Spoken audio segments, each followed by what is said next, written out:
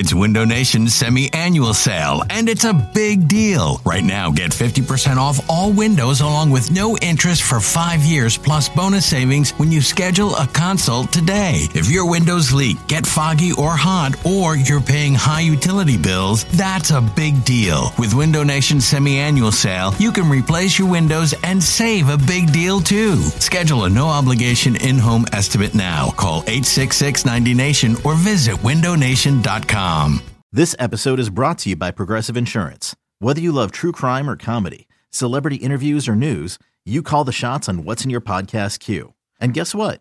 Now you can call them on your auto insurance too with the Name Your Price tool from Progressive. It works just the way it sounds. You tell Progressive how much you want to pay for car insurance, and they'll show you coverage options that fit your budget.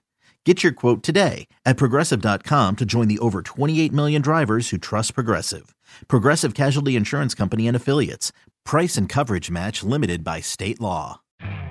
You could spend the weekend doing the same old whatever, or you could conquer the weekend in the all-new Hyundai Santa Fe. Visit HyundaiUSA.com for more details. Hyundai, there's joy in every journey.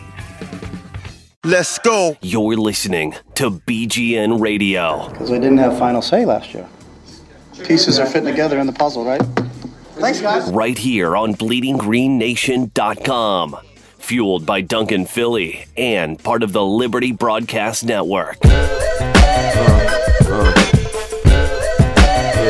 it's dedicated to all my little brothers, little homies. Check it out. Man, you 21 now, and I still can't believe it. Been living on your own, just hard to conceive. Oh, what's going on, Bleeding Green Nation? We have made it to episode number 119, and we are very happy that you have all joined us right here on BleedingGreenNation.com. Of course, if you are listening to us on SoundCloud, on Stitcher, on iTunes, rate, subscribe, review. We always want to hear your feedback. Of course, I know it's really hard when this Eagles team is staring down the barrel of 1-4, and you want to keep talking about the Eagles. If that continues to happen, we'll definitely get into that this week. But definitely just it's a way that we can grow and get all that good stuff out there.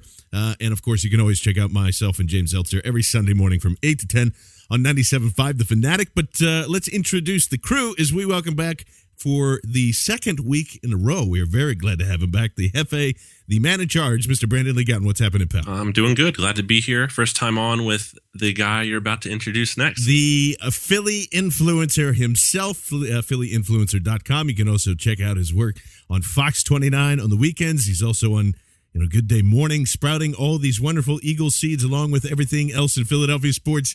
It's our good friend, Mr. Sean Brace. What's happening, buddy? Gentlemen, thank you for having me on. I'm excited to be here for 119. Yes. And let's just start with, we were talking off air, and it almost seems like it's the same kind of setup as it was last week against Washington and now against the Saints, except it's with a lot tougher quarterback, home and not away. There's no hurricane, et cetera, et cetera. Last week, it was, we had, or at least I had said, I think Ben had said, you would want to set up the throw. There were some worries about Sam Bradford, being able to throw. It would be a throw first, run second type of game plan, especially with the offensive line of struggles there. Thought he did pretty well, and I would even say really good in some spots if it weren't for a couple of penalties and everything else. Just very disappointing. I think the air just kind of let out last week, and everybody this week is picking on everything. And I think BLG, the number one things were Monday, I think it was the press conference right after the week, whatever it was, at 1:00 in the afternoon, everybody's listening to the chip, and you hear this kind of come out where it's like he's blaming players. He's not taking any responsibility. This is nuts. I hate this. He's all arrogant, et cetera, et cetera. And now, like, the more and more press conference, I don't know if PR got into his ear. I don't know if it was like, hey, you got to establish that you're taking blame here too. He comes out a little later, even today on Thursday as we're recording this, saying that a lot of the first half struggles are definitely on him not calling a good game. A lot of people took the press conference early pretty literally, and I don't know, did you do that same thing when he was first speaking this week?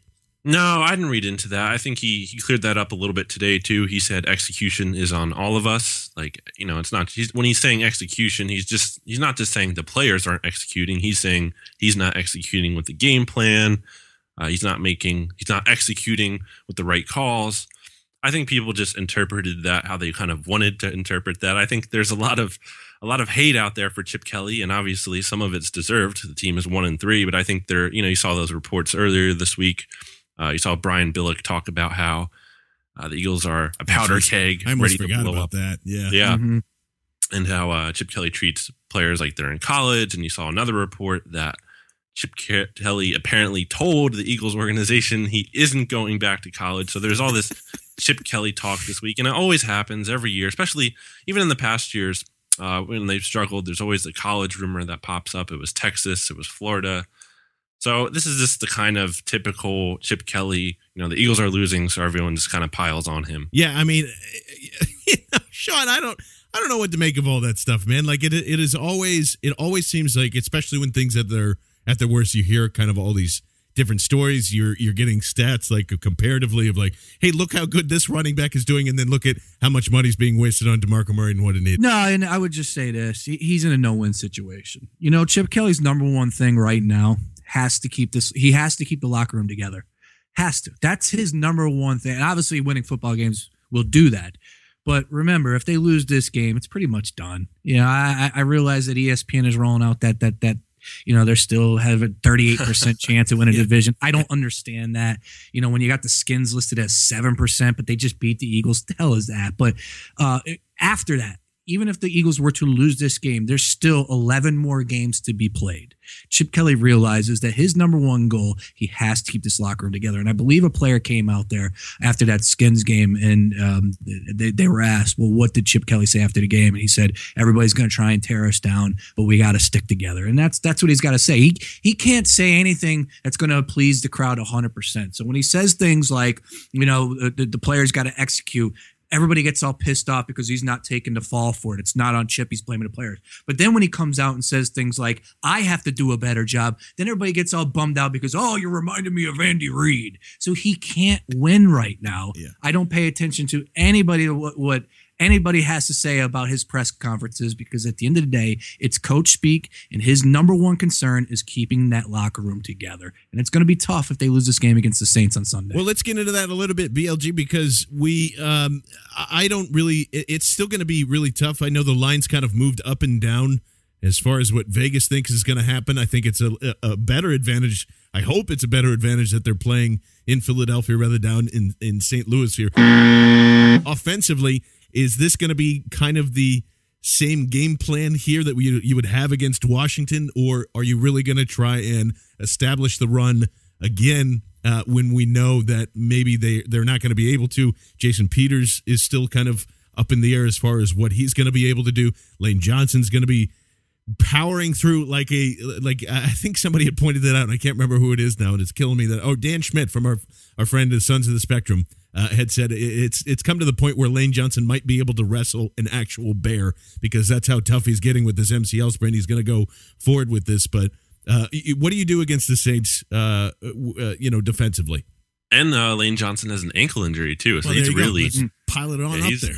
Yeah, so he's really, and he might be playing left tackle, which is, that's obviously a position he hasn't played in a long time. So, but as far as your question goes, I think you come out against this Saints defense. I think you have to throw the ball. I think you look at Football Outsiders; they rank dead last against the pass. Meanwhile, I think they're something like 12th against the run, so they are a little bit stronger there.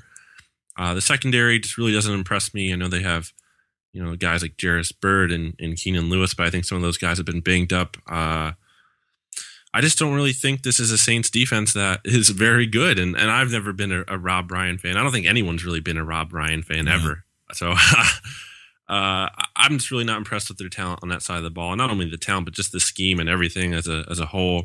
At the same time, I have like no confidence in this Eagles offense. I just don't have any. It just with how awful the offensive line has been, and not just that, but just in every phase, it's just a complete systematic failure. They can't catch, they can't run, they can't block, they can't throw. They just can't do anything.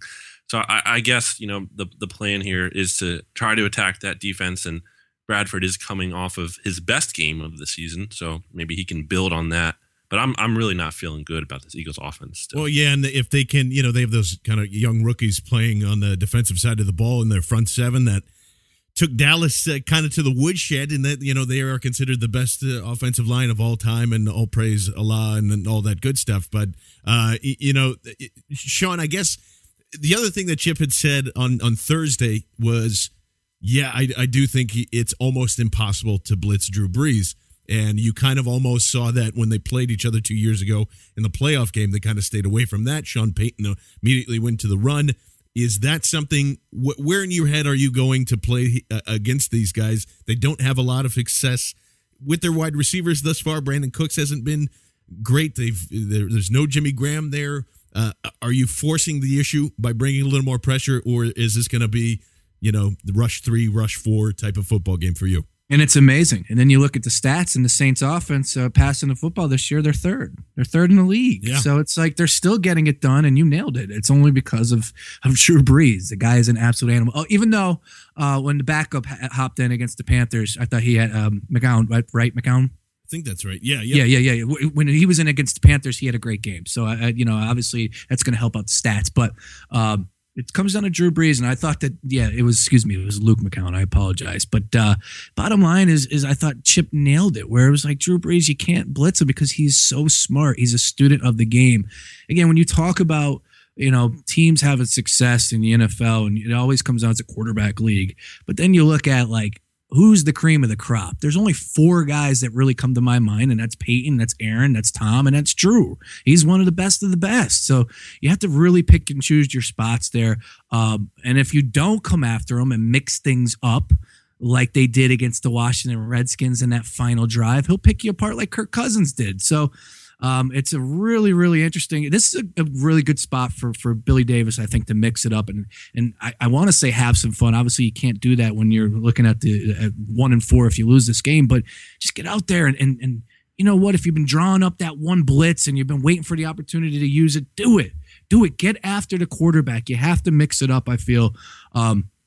I look at Drew Brees, and I think, like I said, he's one of the best out there to ever play the position. His numbers speak for it itself. Sean Payton, you know what he brings to the table as far as offensive mind. So it's a difficult spot, but again, this is an away game. The link will be rocking. It's going to be loud, so it's going to be extremely difficult. He's dealing with some injuries on that side of the ball as well, even though I do like Mark Ingram. But as far as getting after Drew Brees, you have to mix it up, and you have to blitz him. Yeah, I would think that you would see maybe a lot more Nolan Carroll type of fires rather than Jordan Hicks, DeMeco Ryans. Listen to me, DeMeco Ryans, and everything else. I think that's more the issue here. Is that Kendricks? I don't even know why they try to make him go. I guess the week before, I would think that he's probably not going to go this week, and I would hope that he doesn't. Just to you need to get that as healthy as possible for the next 2 weeks. If you end up going 1-4, just stay healthy. It's just that's where kind of my head is at there. I don't know that's how awful that may or may not be. Moving forward this week, and just offensively. Again, and I see the two, Brandon. This is where what kills me every week is I see the same kind of complaints, but they are also like conflicting complaints. Is man, you got to run the ball more, and boy, are you so stubborn and boneheaded that you won't switch it up. Like I don't know how you can please either thing here. Yeah, we can have revisionist history, and we can go back and have the O-line argument over and over, which is a very fair critique, and I would agree with almost all those points there. But this team is about 64%, 32% to pass to run ratio. I would continue doing that throughout the rest of the year. I don't care how many wasted resources there are in the backfield. I don't care about touches or anything else, or trying to establish anything. I would say that you are a passing team now, and I know that's a very scary statement at this point, but why wouldn't you just adjust and go to that? Why is there such a need to run into a brick wall or have negative carries, et cetera, et cetera? If your strength is pass blocking and Sam looks a little more competent as far as throwing the ball down the field, et cetera, et cetera. Why can't this team now just become a passing team and adjust that way? I know Kelly's done it before in his college career, so what would stop them from doing that? I just don't think that's sustainable long term. I don't think Bradford is good enough to carry the team in the passing game over the long term. Maybe enough to get you through some of these games here where you're facing bad passing defenses. Yeah. But I mean, I said it in the offseason. I mean, the run game was going to make or break this team, and it's breaking them so far. They can't run the ball. I think that chokes down. It's a cascade effect. It's the same thing. What it did for the Cowboys as a positive, and the Eagles in 2013 as a positive, you're running the ball, you're getting easy first downs, receivers are getting more open. There's less pressure on the defense because they're not out on the field the whole game; they're on the sideline, or there's less pressure on the quarterback, like you said, to carry the offense. It's the exact opposite. So when the run game isn't working, all the pressure now is on Sam Bradford. All the pressure is on the receivers to step up. The pressure is on the defense to play way too many snaps. It's really a shame how this Eagles defense has been good this year, and I think they could be even better if they didn't have to be on the field the entire game. It's you look at the game against Washington, and people want to talk about how the Eagles didn't step up on the final drive, and I think that's a bunch of BS because they were out in the field the entire game, and not only that, but they were depleted. The defensive line was missing, like Brandon Bear, Cedric Thornton, Taylor Hart. That's your top 3 defensive ends. So I mean, they were just so banged up, and you saw it by the final drive. Players aren't going to say they're gassed. They're not going to admit to it, but they are. You can see it. They're just not. It's not good. So I think when you talk about the passing game, I just don't have enough faith really in Bradford here. And the receivers, really, since they're not catching anything, to say, we can just be a passing team now. I don't think it's sustainable. Yeah, but Sean, I'll leave that to you too, because I don't know how to make those different adjustments. It's to me the narrative before all this was you need to set up long, deep passes, and that opens up the run game. I've always thought that was bullshit, and it was. It didn't help the run game at all by them throwing deep in the second half. It maybe a few things here or there, but it doesn't. The offensive line controls that. So would you now change your strength? And it's not even really a strength to moving it towards a passing team until the run gets better. It's interesting. I mean, this is why Chip Kelly's making 6.5 a year. This is why I've been pumping the chest saying he's the offensive guru. He has to figure something out. John and BLG, you have to run the football. We all agree. You have to be able to run the football if you want to have success. And when you look at this team, they're 31st in third down conversions. That's not because Sam Bradford stinks at completing passes. It has a little something to do with wide receiver dropping the ball, but what it is, it's because they're staring at 3rd and 8, 3rd and 9, long third down conversions, and it's just not happening for them. So this is why I look at Chip Kelly and it's like, Chip, you got to come up with some sort of scheme that the offensive line can complete. And I don't know if it's just one-on-one, if it's more zone blocking, if it's let's get rid of the sweeps. I just, that's where it's got to start. I feel you on the passing game. When you can't run the football, what are you going to do? I'm all right with throwing the ball 55 times. But I failed to come over to that 100% because these guys are professionals. Jason Kelce last year was saying he's the best center in football. Obviously, he took a step back this year, but still he shows you a little bit with the athleticism. Jason Peters getting a little bit older. Lane Johnson's dinged up there. He still can play at a high level. You just have to figure out what they can do. And, they have to stop being able – DeMarco Murray, I read this today, guys. DeMarco Murray's carried the ball 29 times. 20 out of 29 times he's been hit at the line of scrimmage or in the backfield. That's 20 out of 29 times. How is that possible? So that's where it starts for me. Chip has to get it going with the run blocking up front. And I'm sorry that it's all on Chip, but like I said, he's making 6.5. He's paid one of the higher paid coaches out there in the NFL. He's got to deliver. And clearly that's all DeMarco Murray's fault. Obviously, along with Ryan Matthews and everything else. And the quarterback and Sam Bradford, everything is DeMarco Murray's fault. And I agree with you guys. I'm not saying like that would be the best thing moving forward. I feel even with the run game, and I agree that they have to. I don't know how you get that going. I don't think really Chip knows how to get that going. That to me just kind of comes down to the talent that is there, the shuffling that went on throughout the first half, the fact that Washington last week used up an entire quarter to go down the field, like the 3rd and 19. And as much as we want to say last week that they were gassed, they were, but they also allowed, an entire quarter almost to be eaten up when they could have and should have gotten off the field. Now, along with that, offense should be able to run more than 3 plays during the first quarter as well. But those are the things, Brandon, that I don't know what the stacks disappeared. Like, I don't know where those went either. They had the bunch where it would be like 2 on one side, 2 on one side, or whatever, and there would be either a screen option over there, or they'd go whatever. I haven't seen that at all this year. And you have guys that are total yards after the catch guys. And where are those at? Why not go to the outside at least and just open up the field again? Is that solely just because that's still an offensive line problem where they won't even be able to hold any of that stuff going? Where are those things gone? Where is some of the stuff in the playbook that was working I don't see on the field anymore? What's it going to take for those things to kind of come back, do you think? Is that more of a familiarity with everybody that's there, or what's the holdup in your mind? I guess I haven't even really noticed that, to be honest with you. I mean, you might be right. I just think anything, not that specific. I just noticed that there's some wrinkles that are completely missing from the playbook of the past 2 years.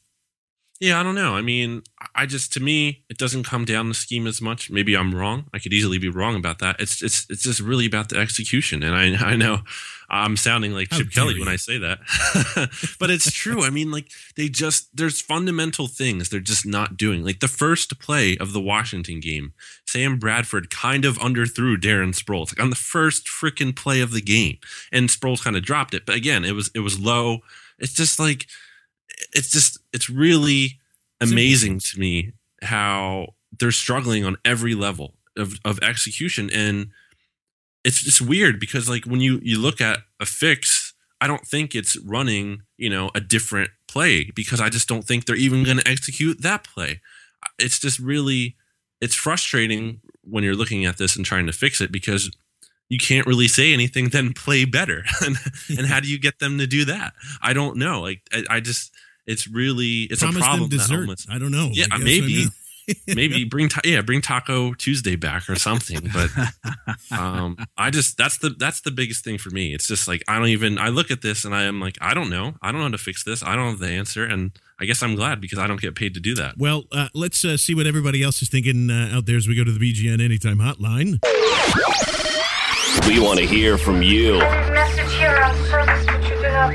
Call the Duncan Philly Anytime Hotline. Leave us a message, and we'll put you on the air. 267-245-6066. That's 267-245-6066. Or tweet your thoughts to us at BGN_radio. This is Aaron from Illinois, and I just had a bit of a rant and a question at the end, but plus, I've been following the Eagles since I was a really young kid, and in the last 15 years, I really don't think I've seen a worse team than what I've seen the last 4 weeks. Yeah, I mean, even the 2012 team, they were a more talented group, in my opinion, than the squad I've seen come out. It was just a team, I think, that quit on Andy Reid. This team, to me, it just feels devoid of talent on offense. Specifically on the offensive line and wide receiver. And I just really think that Chip he's been his own worst enemy. His stubbornness and his refusal to take responsibility is really just sickening. I understand his logic for using Cooper and Austin outside instead of Nelson for their size and whatnot and their run blocking prowess. But whenever most of your plays are getting stopped in the backfield, there's really no need for those downfield blocks. I just don't see it. Where's Josh Huff? This kid was supposed to have a breakout year, and now he's looking more and more like a wasted pick. Even if this team somehow, by a miracle, does make the playoffs, then what? I feel it's just going to be another 2013. They're going to straight by to the playoffs, and then it's going to be an early exit, and now we're looking at, again, another mid to late round draft pick in the early 20s. And then we've got another half-decent mid-first round, second rounder that may or may not see snaps until 2 seasons down the road. Or with Marcus Smith, never. So I just don't. I don't know. I'm not saying maybe we should tank, but I just don't understand. I just don't understand what Chip Kelly's doing at this point. You know, that's funny because I heard somebody else say that to me the other day, and I think that's so small-minded, and I'm sorry out there in Illinois, Aaron, but you're telling me at 1-3, if this team doesn't make the playoffs, that's not good? You know, it's like, all right, yeah, if they I realize. won and done it, he's thinking. I feel you. At that point in time, I would be amazed. I'd build a statue of Chip Kelly right now if he's able to get this team to the playoffs. And I'm sure you guys agree with me. Oh, yeah. You know, this team is bad right now. That's why I don't get, you know, I'm sorry to say it. I just don't see them beating the Saints this weekend. It's just, but again, I said this about the Jets as well. So I was wrong there, and they went up and beat the Jets, and I'm hoping that's what happens this weekend against the Saints. Look, if they make the playoffs this year, guys, I realize that this city hasn't won a Super Bowl, and we're all starved, this franchise. I get that, but I'm sorry. Things happened, and you could point to, you know, the flip-flopping, or excuse me, the overhaul and bringing in new people. It's not connecting right from the jump. If you want to use that as your excuse, I think there's something to that. But at the end of the day, they're just not performing. And you counted on some of these guys to take the next step, like a Jordan Matthews. He had a great rookie season. I don't remember Jordan Matthews dropping footballs last year. He's dropping them this year. The offensive line, we just touched on it already. Peter's taking a step back. Lane Johnson taking a step back. Jason Kelce is taking a step back. Yeah. There is no way those words would have came up. Maybe Peters. Maybe because I would have said, all right, you know, he's getting a little up there in age, but not Lane and definitely not Kelce. So I look at all these things that are happening right now. If this team was to go on a run, and let's be honest about this, if this team wants to make the playoffs, you know, there's 12 games left. They're at 1-3 right now. They have to win. I know 9-7. Everybody wants to float that out there, even though 10-6 didn't get them in. We'll see what happens with the division. I mean, that's an impressive run. So if this team makes the playoffs, I realize it's one and done and everybody wants a Super Bowl, but I would be super impressed if Chip Kelly's able to get this going. I don't care how you get in, just get in, because anything can happen. I've been saying that for a while now. And just to Aaron's point, and look, I know BLG is kind of on this wavelength as well. We can talk about the offensive line forever. And it was guards. That was the main thing there. No one actually expected that there's going to be 3 more injuries again, because how often does that happen? For the offensive line was so last year too, and then it's not even really the guards that are the humongously big problem. And for me, we still haven't, as a fan base and everything, we decide when things are bad, we point the finger at whatever is bad at that moment, and that's who is responsible for those draft picks. I've heard it was Howie's decision, it was Chip's decision. It's Howie's decision, Chip's decision, whatever. The problem with what happened this year is that you had 2 guys that didn't disagree with, or didn't agree on anything. At least that's the feel I get from why Howie's not here, and he buried all of his guys. The draft this year was a lot more cohesive than 2014. 2014 is a disaster. There is no Marcus Smith. He's already dead in my mind. Like, that's it. You're off. Josh Huff is not showing up. Jalen Watkins is not there. Cut, gone. You have Ed Reed. Yeah, I would love Ed Reed. I'd take a 60-year-old Ed Reed here. You had all those guys not here except for Bo Allen. So even go back further, Andy didn't really address it properly, the offensive line. Andy didn't also address the cornerback situation or safety or anything else that was, handcuffing this team. So there's a ton of problems to fix. You're already a year behind because of the 2014 draft. You move on to establish your philosophy and everything else. You cannot plug holes in one offseason. You can't do it. You have to pick and choose. We always go through the argument of DeMarco Murray, and that's a waste of resources and money and everything else. Yes, but now you're costing yourself that in the draft. And everybody in February, before the offseason came around, was saying cornerback and quarterback. Those are the 2 things that were on the tops of everybody's list, and O-line was 3rd. So for how it all fell through, you can say, yeah, we might have Abdullah or Tevin Coleman or anything else here. It's just kind of, you're just choosing which other spot you're going to be deficient in. Now that O-line is the glaring number 1 thing, that's what you have to fix going into this next offseason with free agency and everything else. And I know BLG has some thoughts on the offensive line as well. So go ahead, BLG. First of all, I think I've just from looking around different, SB Nation team blogs and just on Twitter and everything, I really think offensive line play it's like an epidemic across the NFL. I think there are a lot of bad offensive lines. Not that I'm trying to justify the Eagles here. I'm just saying, because I think theirs, is obviously not functioning very well at all, except in pass protection. They've been decent, not so much in the Washington game, but overall. But yeah, I just think it's an issue across the league. And I tweeted about this earlier this week. It's really bizarre to me how, a lot of people talk about, how the Eagles didn't address the offensive line. They haven't drafted, blah, blah, blah. And that's some fair criticism. But it's so weird to me how you look at a team like the Atlanta Falcons and how they patch together that offensive line. And it's just so weird. It's similar to the Eagles. They only have one high pick, Jake Matthews. You could say like that's the Eagles equivalent of Lane Johnson. Except Lane, I think, is better. I think Jake Matthews has struggled a little bit more. Yeah. And they drafted a 7th round pick this year who didn't make the team. So they basically, it's the same situation as the Eagles. They only drafted really one offensive lineman in the past 3 drafts.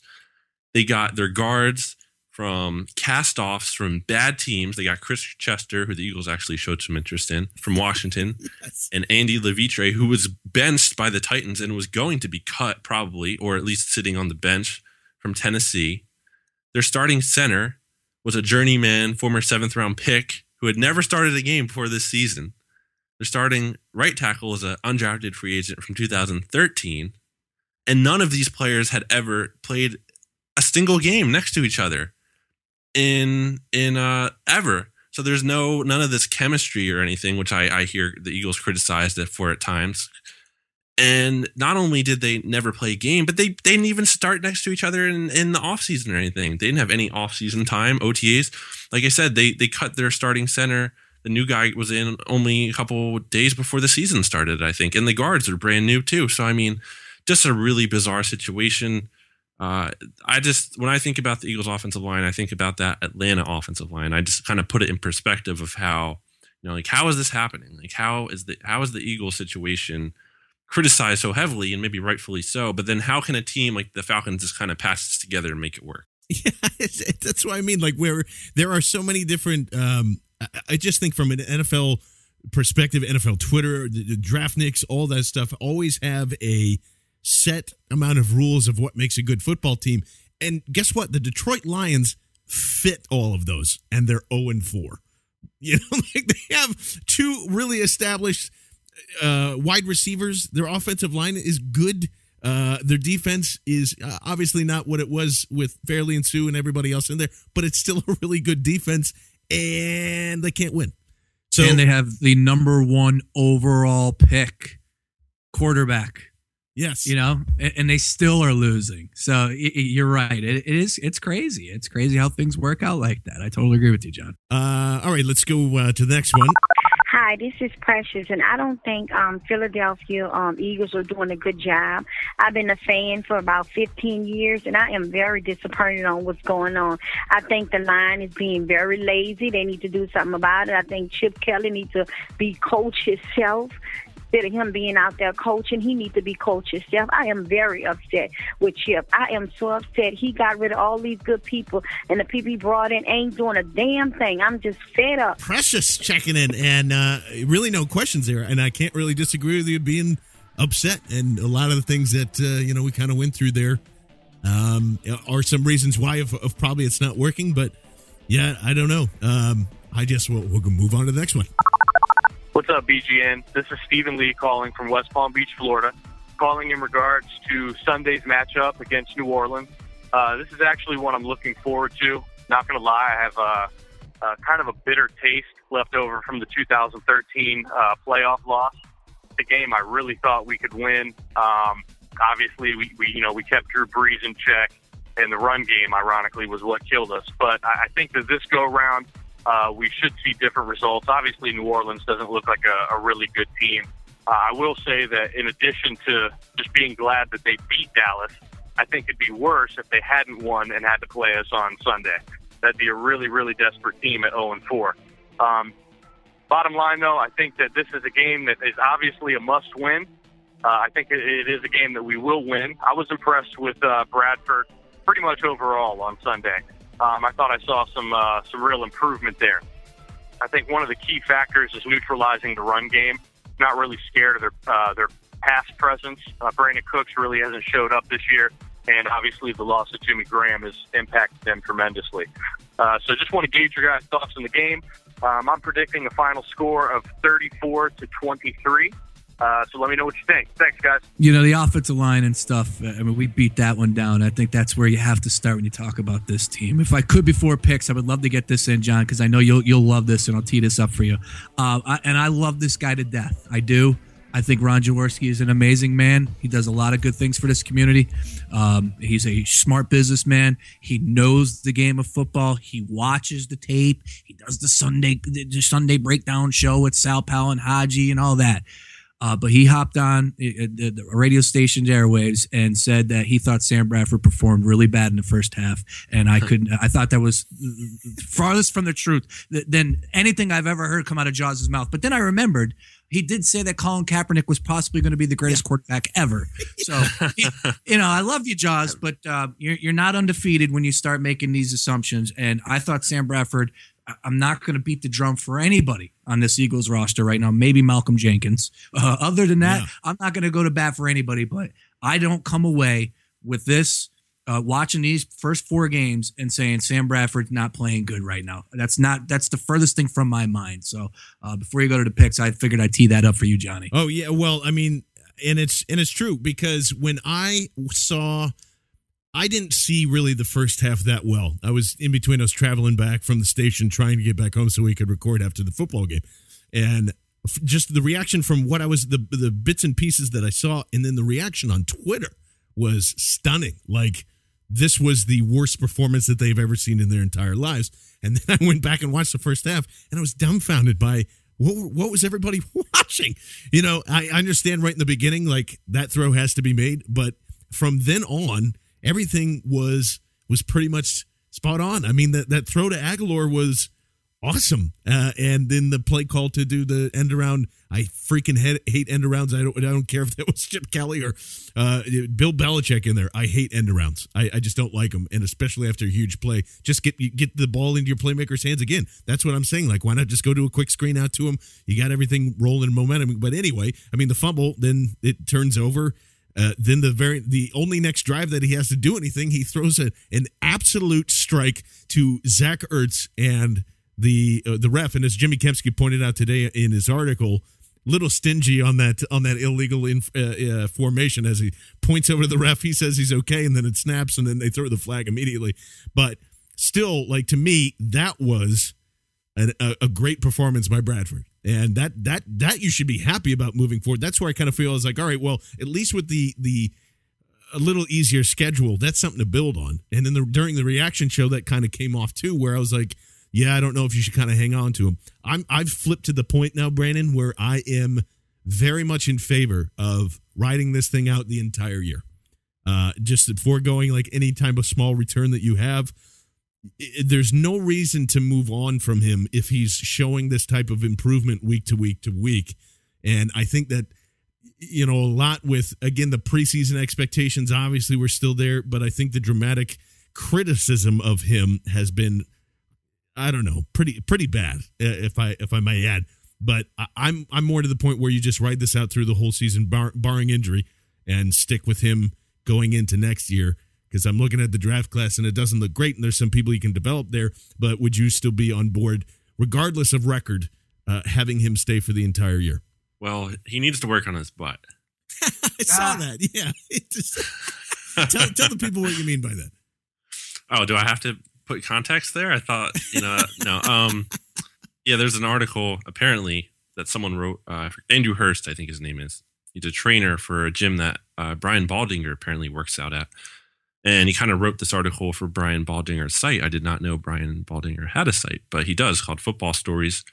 And basically, this trainer, Hurst, said that Bradford just doesn't have enough strength in his glutes, and that's a big reason why his throwing motion is off and everything. Obviously, I'm not qualified to speak on that. I just thought that was funny. But to your question, seriously, I mean, yeah, you kind of just have to ride it out at this point. I just don't.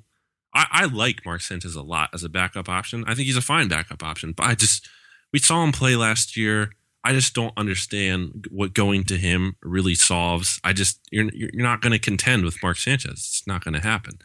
And unfortunately for the Eagles, I don't know, how much you're really going to contend with Sam Bradford either, especially at this point. I mean, I know he is playing better, or at least you would think, especially with the stats and everything, although I don't think he necessarily played up to the stats in the Washington game.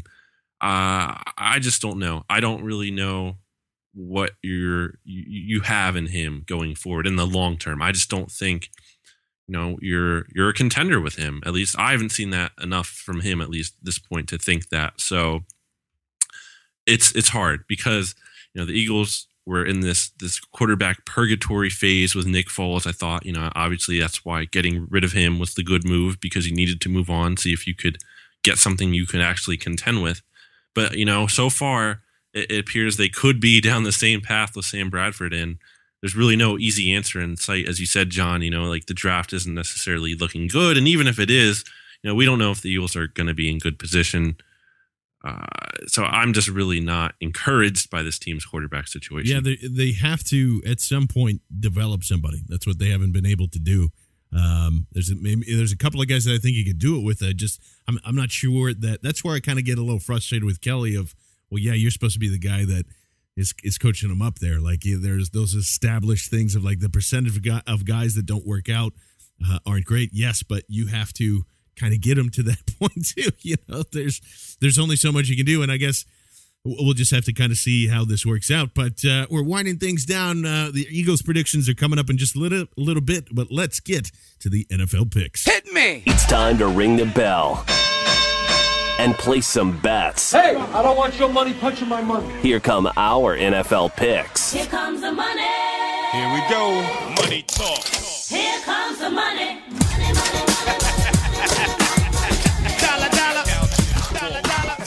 Well, I think I'm about breaking even across all platforms here, and it's again another somewhat interesting week. I'm so glad that we don't have to bet on this awful Thursday night game because we're recording it just before that's going on. If hopefully that Colts and Texans game was totally worth it. But BLG, kick us off. Where are we heading to first, my friend? You guys might not like this, but I have to start with the Eagles game, and I can't pick the Eagles to win. I just can't. Just the way they've looked this season. I don't have any confidence in them. The Saints are 4.5-point road favorites. I don't like the Saints on the road ever, really playing outside of that dome. Drew Brees kind of hasn't looked like the Drew Brees he usually does for the most part, although obviously looking a little bit better against the Cowboys.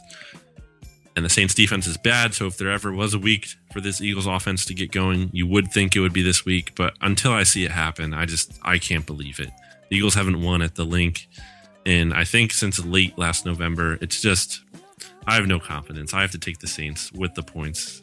You know how many narratives kind of fit up with 2013, though? It's pretty crazy, BLG, because they couldn't win at the Link there either. Remember that whole debacle? You're never going to be able to win there again. But I agree with you. I can't ring the bell in this one. They haven't covered a spread ever. So I would take the Saints and the points this week, too.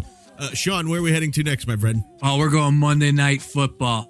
And I just love, I think this is the lock of the week. Wow. I love the San Diego Chargers. Love them versus Steelers. There's a lot of reasons why. If I could just simplify it just a little bit. Not a believer, obviously, without Ben Roethlisberger and Michael Vick. San Diego, I still believe could put up some points. I'm a big Phillip Rivers fan, especially when he's at home. I love the Chargers on Monday night. Yeah, no, I do too. Just -3. I think that's a pretty easy cover. Still not a huge believer in the Steelers, even if Roethlisberger was there. But I am right there with you.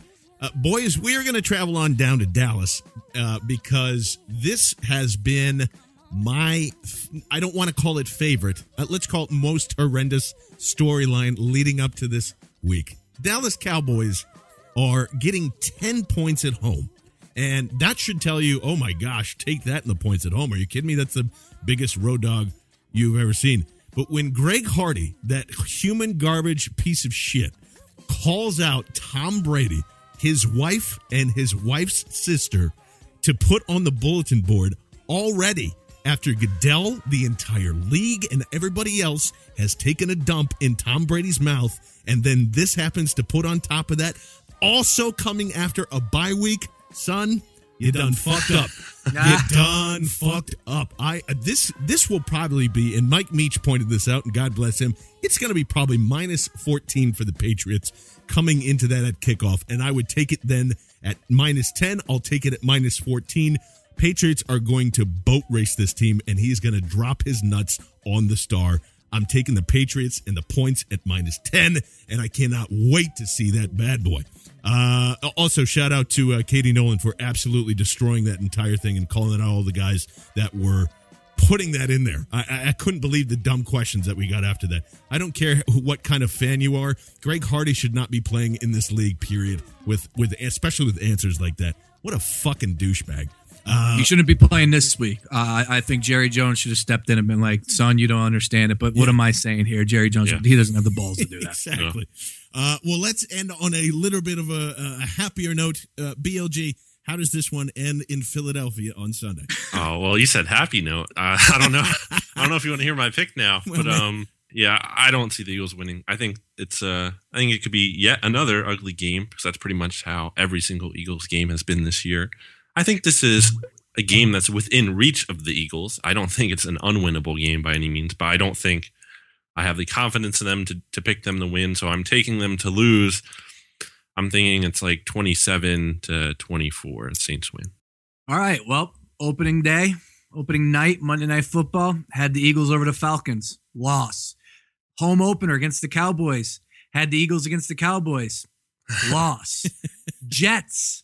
Had the Jets. Loss. Last week against the Skins, I picked the Eagles to turn it around. Loss. All right, so I'm 0-4 right now with this Eagles team. So you want me on the New Orleans Saints, and that's where I am. I'm with BLG. I just think that this team is really, really bad. I just do. And I think Drew Brees, I know we're giving him a hard time. He doesn't have a lot of weapons, but look, he's still putting up the numbers down there. The team is not as bad as their record, so I think that they come in and they win just like they did in 2013 in the playoff game. Saints, I'll go... you know what? I like the 24-20. I like an ugly ball game. Saints come out on top. Yeah, the over-under's 49, and I think that's maybe the second or first highest this week, which is kind of interesting to look at. So, yeah, I think that everybody is expecting a shootout. I'm not sure that exactly happens. I just don't have a good feeling. I didn't have a good feeling last week either. As much as 1-4 is we're gonna be putting in the violins and looking at draft tape. I don't think I can choose the Eagles in this one either. Just based on everything else that's coming around here. Maybe they turn that around. Maybe they get some extra snaps. That's really all this offense needs is about 10 or 15 extra snaps, and I think they win that game last week. So if the defense can somehow get Drew Brees off the field once in the opening quarter, and there can be finally two halves of football, I just don't see it happening. So unfortunately, it is a downer. You're right, Brandon. We shouldn't have said happy note. It's going to be a more frustrating note, but again, keep it locked into bleedinggreennation.com. Of course, BGN Radio. And one more time, myself and James Elser will be on Sunday morning on 97.5 The Fanatic from 8 a.m. to 10 a.m. to get you warmed up from this one.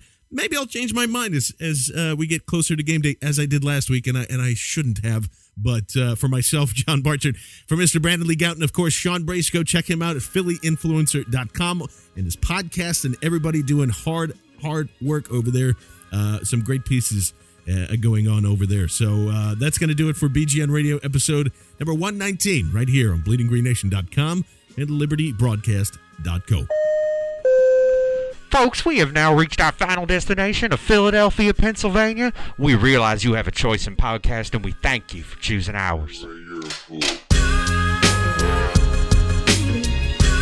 You've been listening to BGN Radio, right here on bleedinggreennation.com.